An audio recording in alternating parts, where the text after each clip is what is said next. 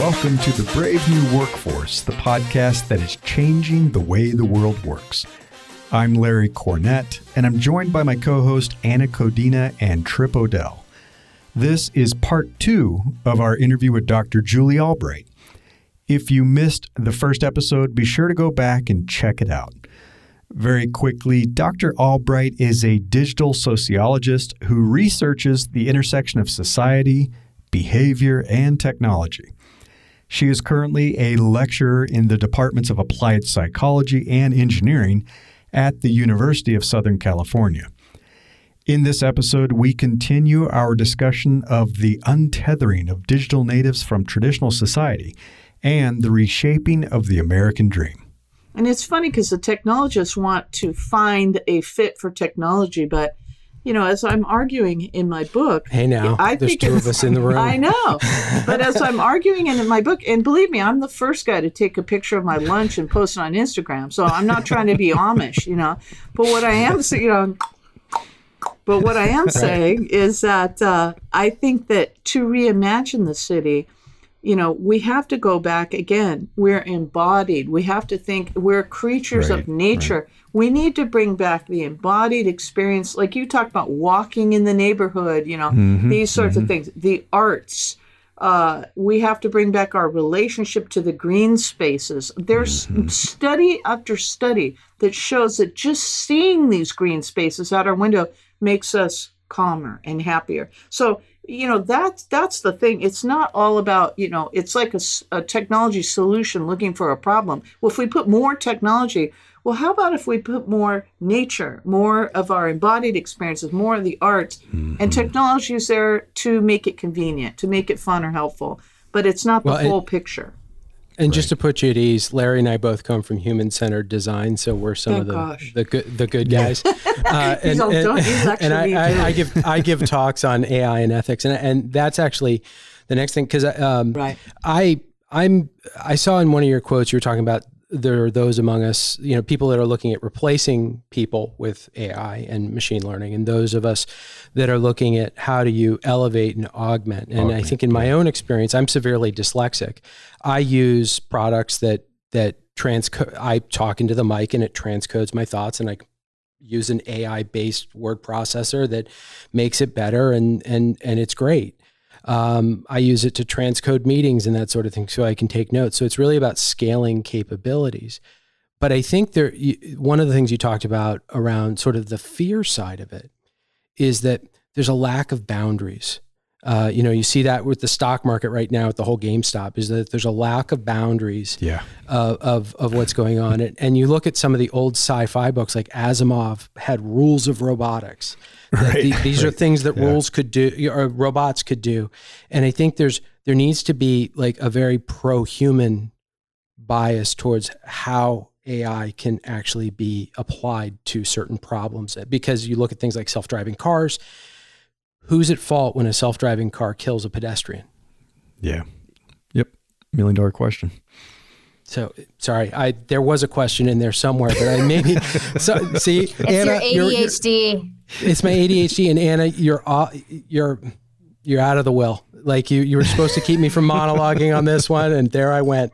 No, I was excited for the next point, man. Yeah, I was trying to be good. So the question is where do you think those boundaries should lie? Because I don't think it's realistic to say that it's all a free for all, or you can't do it at all. I think there needs to be a line. Well, I think I'm really glad to hear you say the word ethics, because that's what's been on my mind lately. And I've been in conversation with Deb Donig, who's at who you might want to bring in. In fact, she has started a new ethics and technology lab at Cal Poly, SLO. And so I've been in conversation with her about this, and you know, things like, do we want, AI inside when we're dealing with something? Should AI agents have to identify themselves as such versus us thinking we're talking to a person?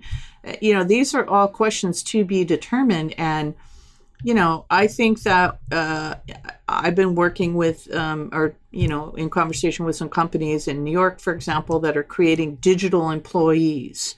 Now, to think that that's not going to wipe jobs off the map is a little bit naive, I think. So the idea is, again, going back to these future societies, what do we do with all these folks? I mean, can we upskill people that are getting, and that's another kind of an ethical thing. Do we have any responsibility to those that are getting displaced by these faster, working 24/7 employees that, can handle 15,000 HR requests at the same time, whereas you can handle one, right. Never takes a break, doesn't go on strike, doesn't come in and, shoot up the office. There's a lot of potential benefits to that, I could see. You know what I'm saying? Well, so isn't UBI going to fix all that? Well, that's the question. I mean, but but UBI, I've actually given talks debate. On that and thought a lot about that. And the problem with UBI is it's designed by technologists in general, meaning that, we'll just throw money at the problem. But I guess, part of that is, I want to say, like growing up in the neighborhood I did, my dad at one point said to me, I'm so glad that you and your brother are good kids. My friends' kids are all, on drugs and drunk and, and I call that the ennui of the rich. And the point of it being is, I grew up seeing these kids that had nothing to do and all the money in the world. And guess what they were doing? They were bored out of their mind. You need to have purpose. You need to have meaning in your life. You need to have something like that for your own mental health. Otherwise, you're just spiraling downward into OxyContin world, sort of thing. So and it trends to surface. So I mean, point being, we need to rethink the UBI picture, which is this: it's not just about throwing money at a problem. What will people do other than sit there stoned out of their minds looking at television all day long? What are they going to do? They have to have meaning and purpose. How do we reinsert that, which they got perhaps from work? And to say like people aren't, there's people doing jobs that maybe some technologists would say, oh, there's a truck driver. They're not self-actualized. Well, maybe that's what they wanted to do in life. Maybe that is self-actualized for them. And now you're going to take their job away with the AI-powered vehicle that's going to drive itself and put this guy out of work. And one of my mentors, a CTO of Chevron, he was talking to somebody. He goes, well, what about when all these trucks are automated? And the guy goes, well, they can't get very far when we shoot out their tires and we got all the guns. You know what? He's got a point there. So Julie, just full disclosure, when I was at Amazon, I worked on both Alexa and Amazon Logistics. So it's your fault. It's probably Trip's part of the problem. I'm part of the problem. So that kind of brings us full circle when in the very beginning of the podcast you were talking about depression rates and all these things happening. Is that, do you think that's correlated? Correlated? Correlated. Correlated. I swear. Tongue twister city. I swear I haven't been coloring with my crayons. And it's been pandemic drinking again. No, maybe no. Yeah, no. Is there a connection there because of this lack of purpose? You think? Yeah, I think that that's part of the issue, and I talk about a lot of. It's sort of more complex or nuanced changes going on around time compression, not thinking of the future. They used to tell kids in college, like, get ready for 3 or 4 careers in your life. You're going to have one career, then another career. Well, now, people are sort of patchworking things together, gigging part-time here and there. They're not at a long career for years and years and years. And I think it's suppressed people's ability to set those longer term goals that, in my mind, act as a kind of pull factor toward the future, a kind of North Star that orients you, this is where I'm going. And that's what's been erased, and we need to reinsert that again. Longer term goals, short term goals that are achievable, so you have a pathway forward, and that's part of it. I think there's a sense of hopelessness to a lot of these people under 30 because it's like, I barely can make enough money for rent. And when I make enough money for rent, I can barely make enough money for food. And then that's why they're gigging, and that's why they're doing all these extra things, because they just don't have the money. And then there's also systemic stuff happening in the world today where, you know, some people, a certain minority or majority, feel like they can't get ahead because XYZ person is getting all these handouts, or vice versa, you know. And so it just seems like all the odds are stacked against you, so that you don't even have a future forward plan. You know, I met with somebody who was working 3 jobs and working more than 80 to 100 hours a week, and he's under 30, and he's just like, I can't even have kids because all my tax money is going to these handouts. And like, you know, whether his opinion or not was valid, it's still an opinion that he's having, where it's difficult to succeed. And it's like, if you can't even have kids, what is the point of even trying? Like, what's the point? What's the point? And I'm not saying family is like the end all be all, but it's like, you can't even move to a future perspective where a lot of people who are ready to have kids are thinking in the future perspective. And I think the whole key is here, and tying back to what we were saying, was this is where we're at now, exactly as you're describing. Now let's add these AI and all these, you know, artificial employees to the mix, wiping out further these opportunities. So how do we create new opportunities? How do we rethink cities and life so that they're humane, they're livable, they're joyful, enjoyable, healthy, you know, all these kinds of things. And again, you know, reclaiming our bodies, reclaiming our relationship to nature. You know, COVID rolls through. Guess what the number one thing is that keeps you from dying is vitamin D. Where do you get that? From going outside in the sun. You know what I'm saying? And that's Sunlight. What people aren't doing, because they're driven inside gaming and on devices, and they're not doing these things. And eating fresh foods and the vitamins that you get from that is what protects you from COVID. So these things aren't just nice to have. These are critical to our lives in a sense. So, you know, how can we rethink life when we've gotten this moment where people are redesigning societies? I think it's going to be a lot harder than they think it is. You know, this is a whole other discussion, but, you know, setting up a whole society. Yeah. How does this work? How does this new society look? Are we doing a Burning Man in the middle of, you know, wherever? I don't know. I was just picturing a hippie. Well, that's what I'm saying, you know? Well, that's something that I wanted to come back on, because you said something that I absolutely agree with, which is you know, what are you going to do when all the trucks are self-driving? Well, the truckers have all the guns. I think there's an element of what are you going to do when the tech companies automate everything? Well, the governments have all the armies, you know, and the laws and those sorts of things. And I think there's a piece, and you know, there's a couple of things. Like, I've been involved in fundraising in a startup, and I've had some great conversations with venture capitalists and people, and I've had some pretty terrifying ones, because I think in one, it was very much of a dude bro with the Stanford baseball cap, and talking about, like, his background on Zoom was Westworld, and he's like, I want to invest in anything that results in that. And I'm like, hard no, right? Because I think there is an element of, like, the way that we've set up, the way the corporations have to act in the best interest of investors and for maximizing profit. That's a badly out of whack set of incentives. And, you know, you probably have a lot more discussions with policymakers and politicians or whatever, as much as you're able. Like, what are those conversations like? Do they have any clue of what we're facing?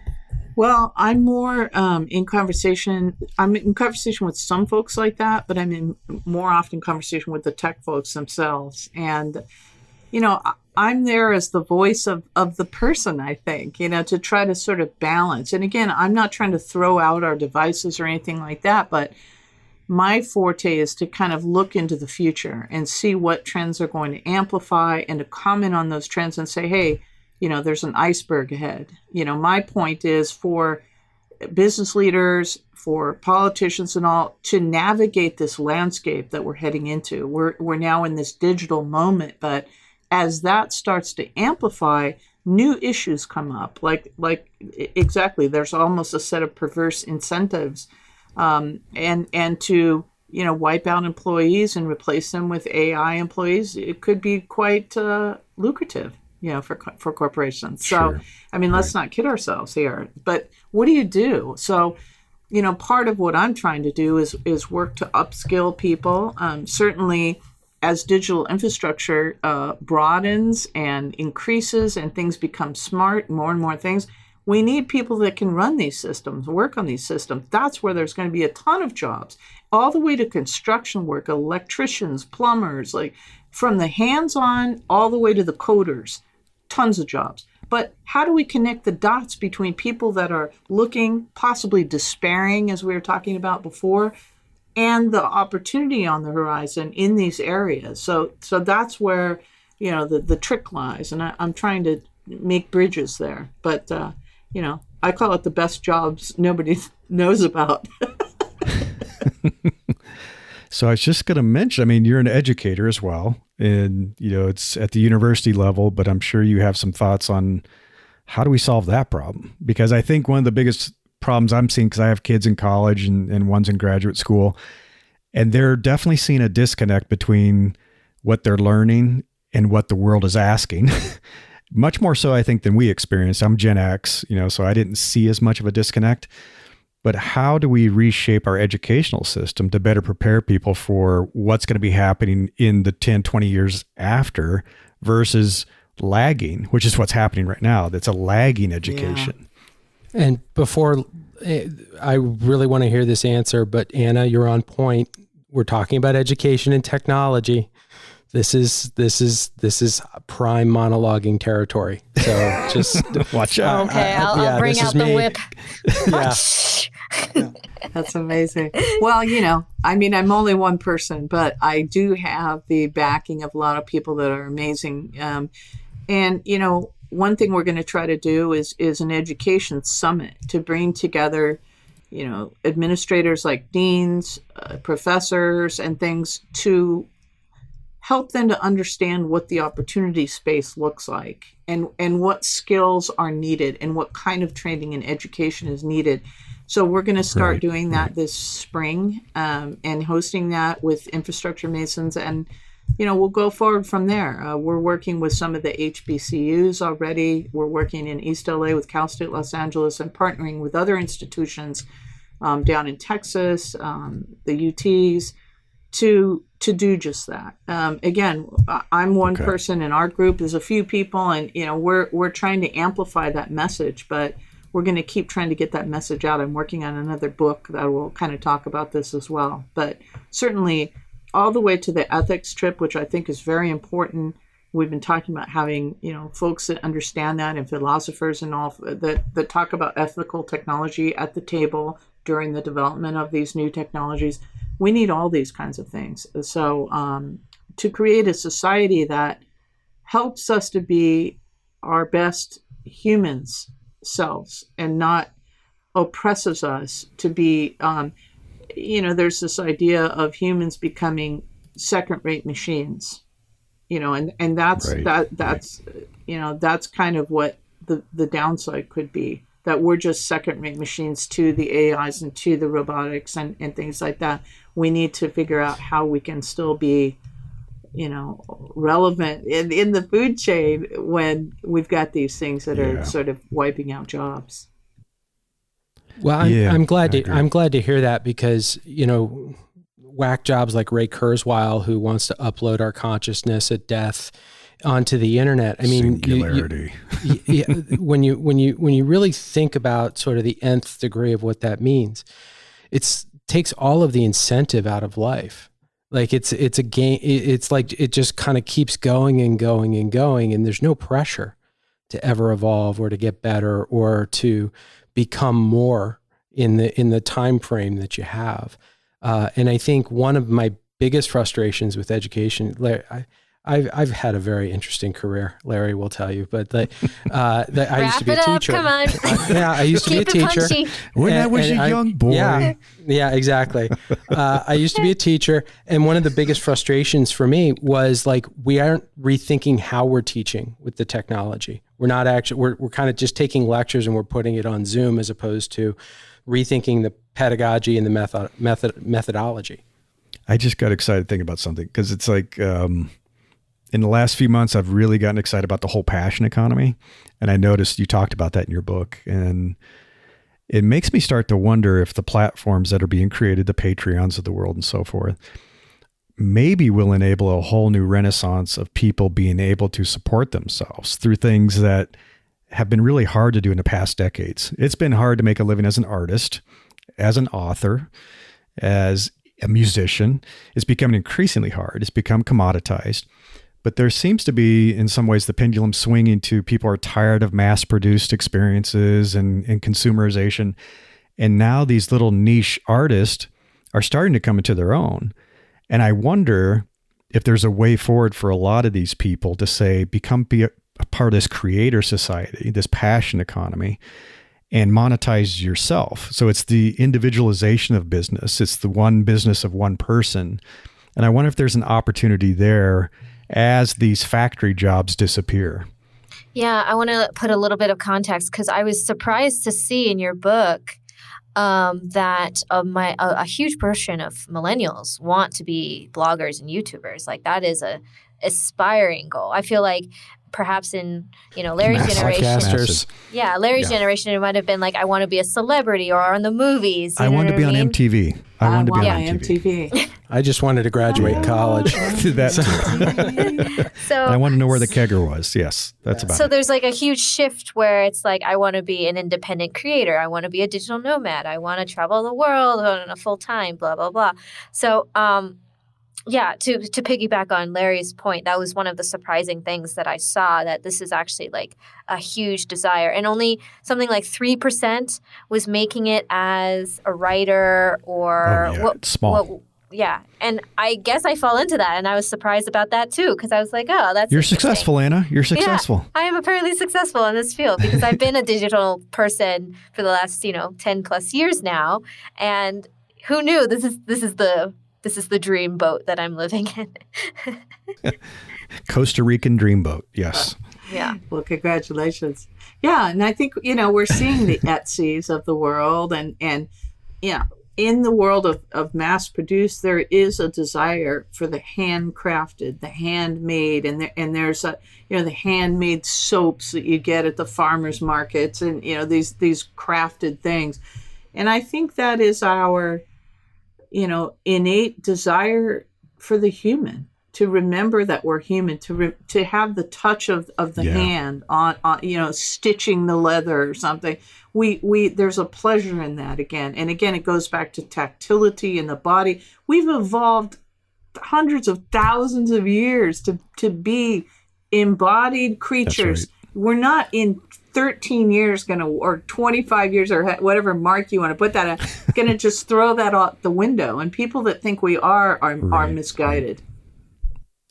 Well, and it's somewhat a form of status signaling. I remember when I visited India for the first time for work, and I had a friend that was taking me around, and he was just amazed that I wanted to go to these handicraft markets and like have things that were handmade and sort of unique and even slightly flawed. He's like, why would you do that here? All we want are factory made goods, because like that's how people know you. People don't put that stuff in their houses. And it's this different display of wealth. It's display of experience, display of breadth that we're maybe aspiring to, where in up and coming economies, it's more about how do you know. Well, maybe that's a sort of the U shape, where we've come over that hump and are going down the other side. But I think it's, you talked about a pendulum before, between, nature and culture, between the human and technology.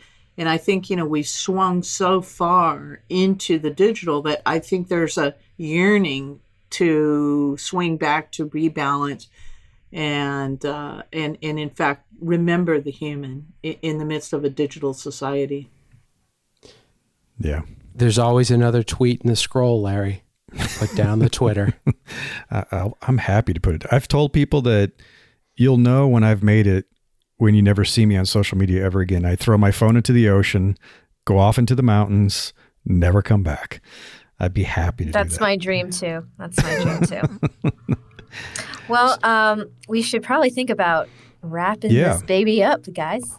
Well, I was just going to ask Julie where there's a couple of things you're working on. So you have the podcast that you have. Is it called The Great Reset? Is that the name of the podcast? Reset Salon Podcast. And it's a way we've had this salon since COVID lockdown so that we could really find our way through these challenging times and have all kinds of all walks of life coming through and talking about their experience of it and try to amplify positivity. So it's our way to open the doors to our private salon so that the rest of the public can benefit from these learnings as well.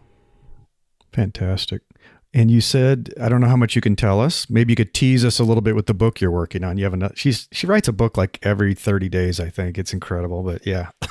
I am working on a book that'll be co-authored by Dean Nelson, who was the fellow that ran the infrastructure for Uber and eBay and PayPal and others. He's a real rock star behind the scenes, making our world run. And it's looking at taking from devices to the next book is taking a more global look at what it means to connect everybody. And I'm going to look at everything from, the green sustainability aspects of that to the ethics to arts and architecture and how that all fits together in digital societies and where we're going in the future, where we thought we were going and where we are now and where we may be headed. So it's really going to look at digital connectivity on a more global scale. Very cool. Looking forward to that. Well, Julie, I just wanted to thank you again for joining us today. It's like, loved having you here. What you talk about and what your book is all about, so much on point with everything that we talk about in this podcast. So again, folks, it's called Left to Their Own Devices, How Digital Natives Are Reshaping the American Dream. Go look for it on Amazon. Even though Tripp was responsible for Amazon, it's okay. We don't blame you. I was only responsible for the good parts. Convenient. Convenient. Yeah, exactly. That's what an evil genius would say. No comment. Julie, thank you so much. This was a fascinating conversation, and you should always feel free. We would love to have you back at any point. The co-host seat is always open. We would love to just hear you come and talk about your dog. Yeah, I was going to say, are we kicking I'm okay with that. What do we do? I'll disappear into the mountains. Yeah. I'll be gone. I'll be gone. God. Thank you so much for having me. It's been a wonderful conversation. So Anna, where can they learn more about us? We have a website called thebravenewworkforce.com or thebraveworkforce.com. I don't even remember now. Braveworkforce.com. You can email me at anna@thebraveworkforce.com. I read every email you get. If you have a question, if you'd like to hear a topic, if you'd like to know more about Tripp's extensive education experience, I don't know if we've talked about it enough yet. Probably not. Please let me know. I will read it. Look, I will let him know. Anna. I'm just damaged about it. And by the way, folks, Anna will not read your email. We read your email. It was very Big Brother. Yeah. All right, Tripp. Have a great week. All right. Is that really our walkout sign now? That's Have not a great our week. Walkout, Tripp. Come on, Tripp. What is this? Walk us out. Walk us out, Tripp. We've got 30 episodes in the can. You still can't get this together? Why would I walk out alone when we can keep putting one foot in front of the other? Better days are ahead. Fantastic.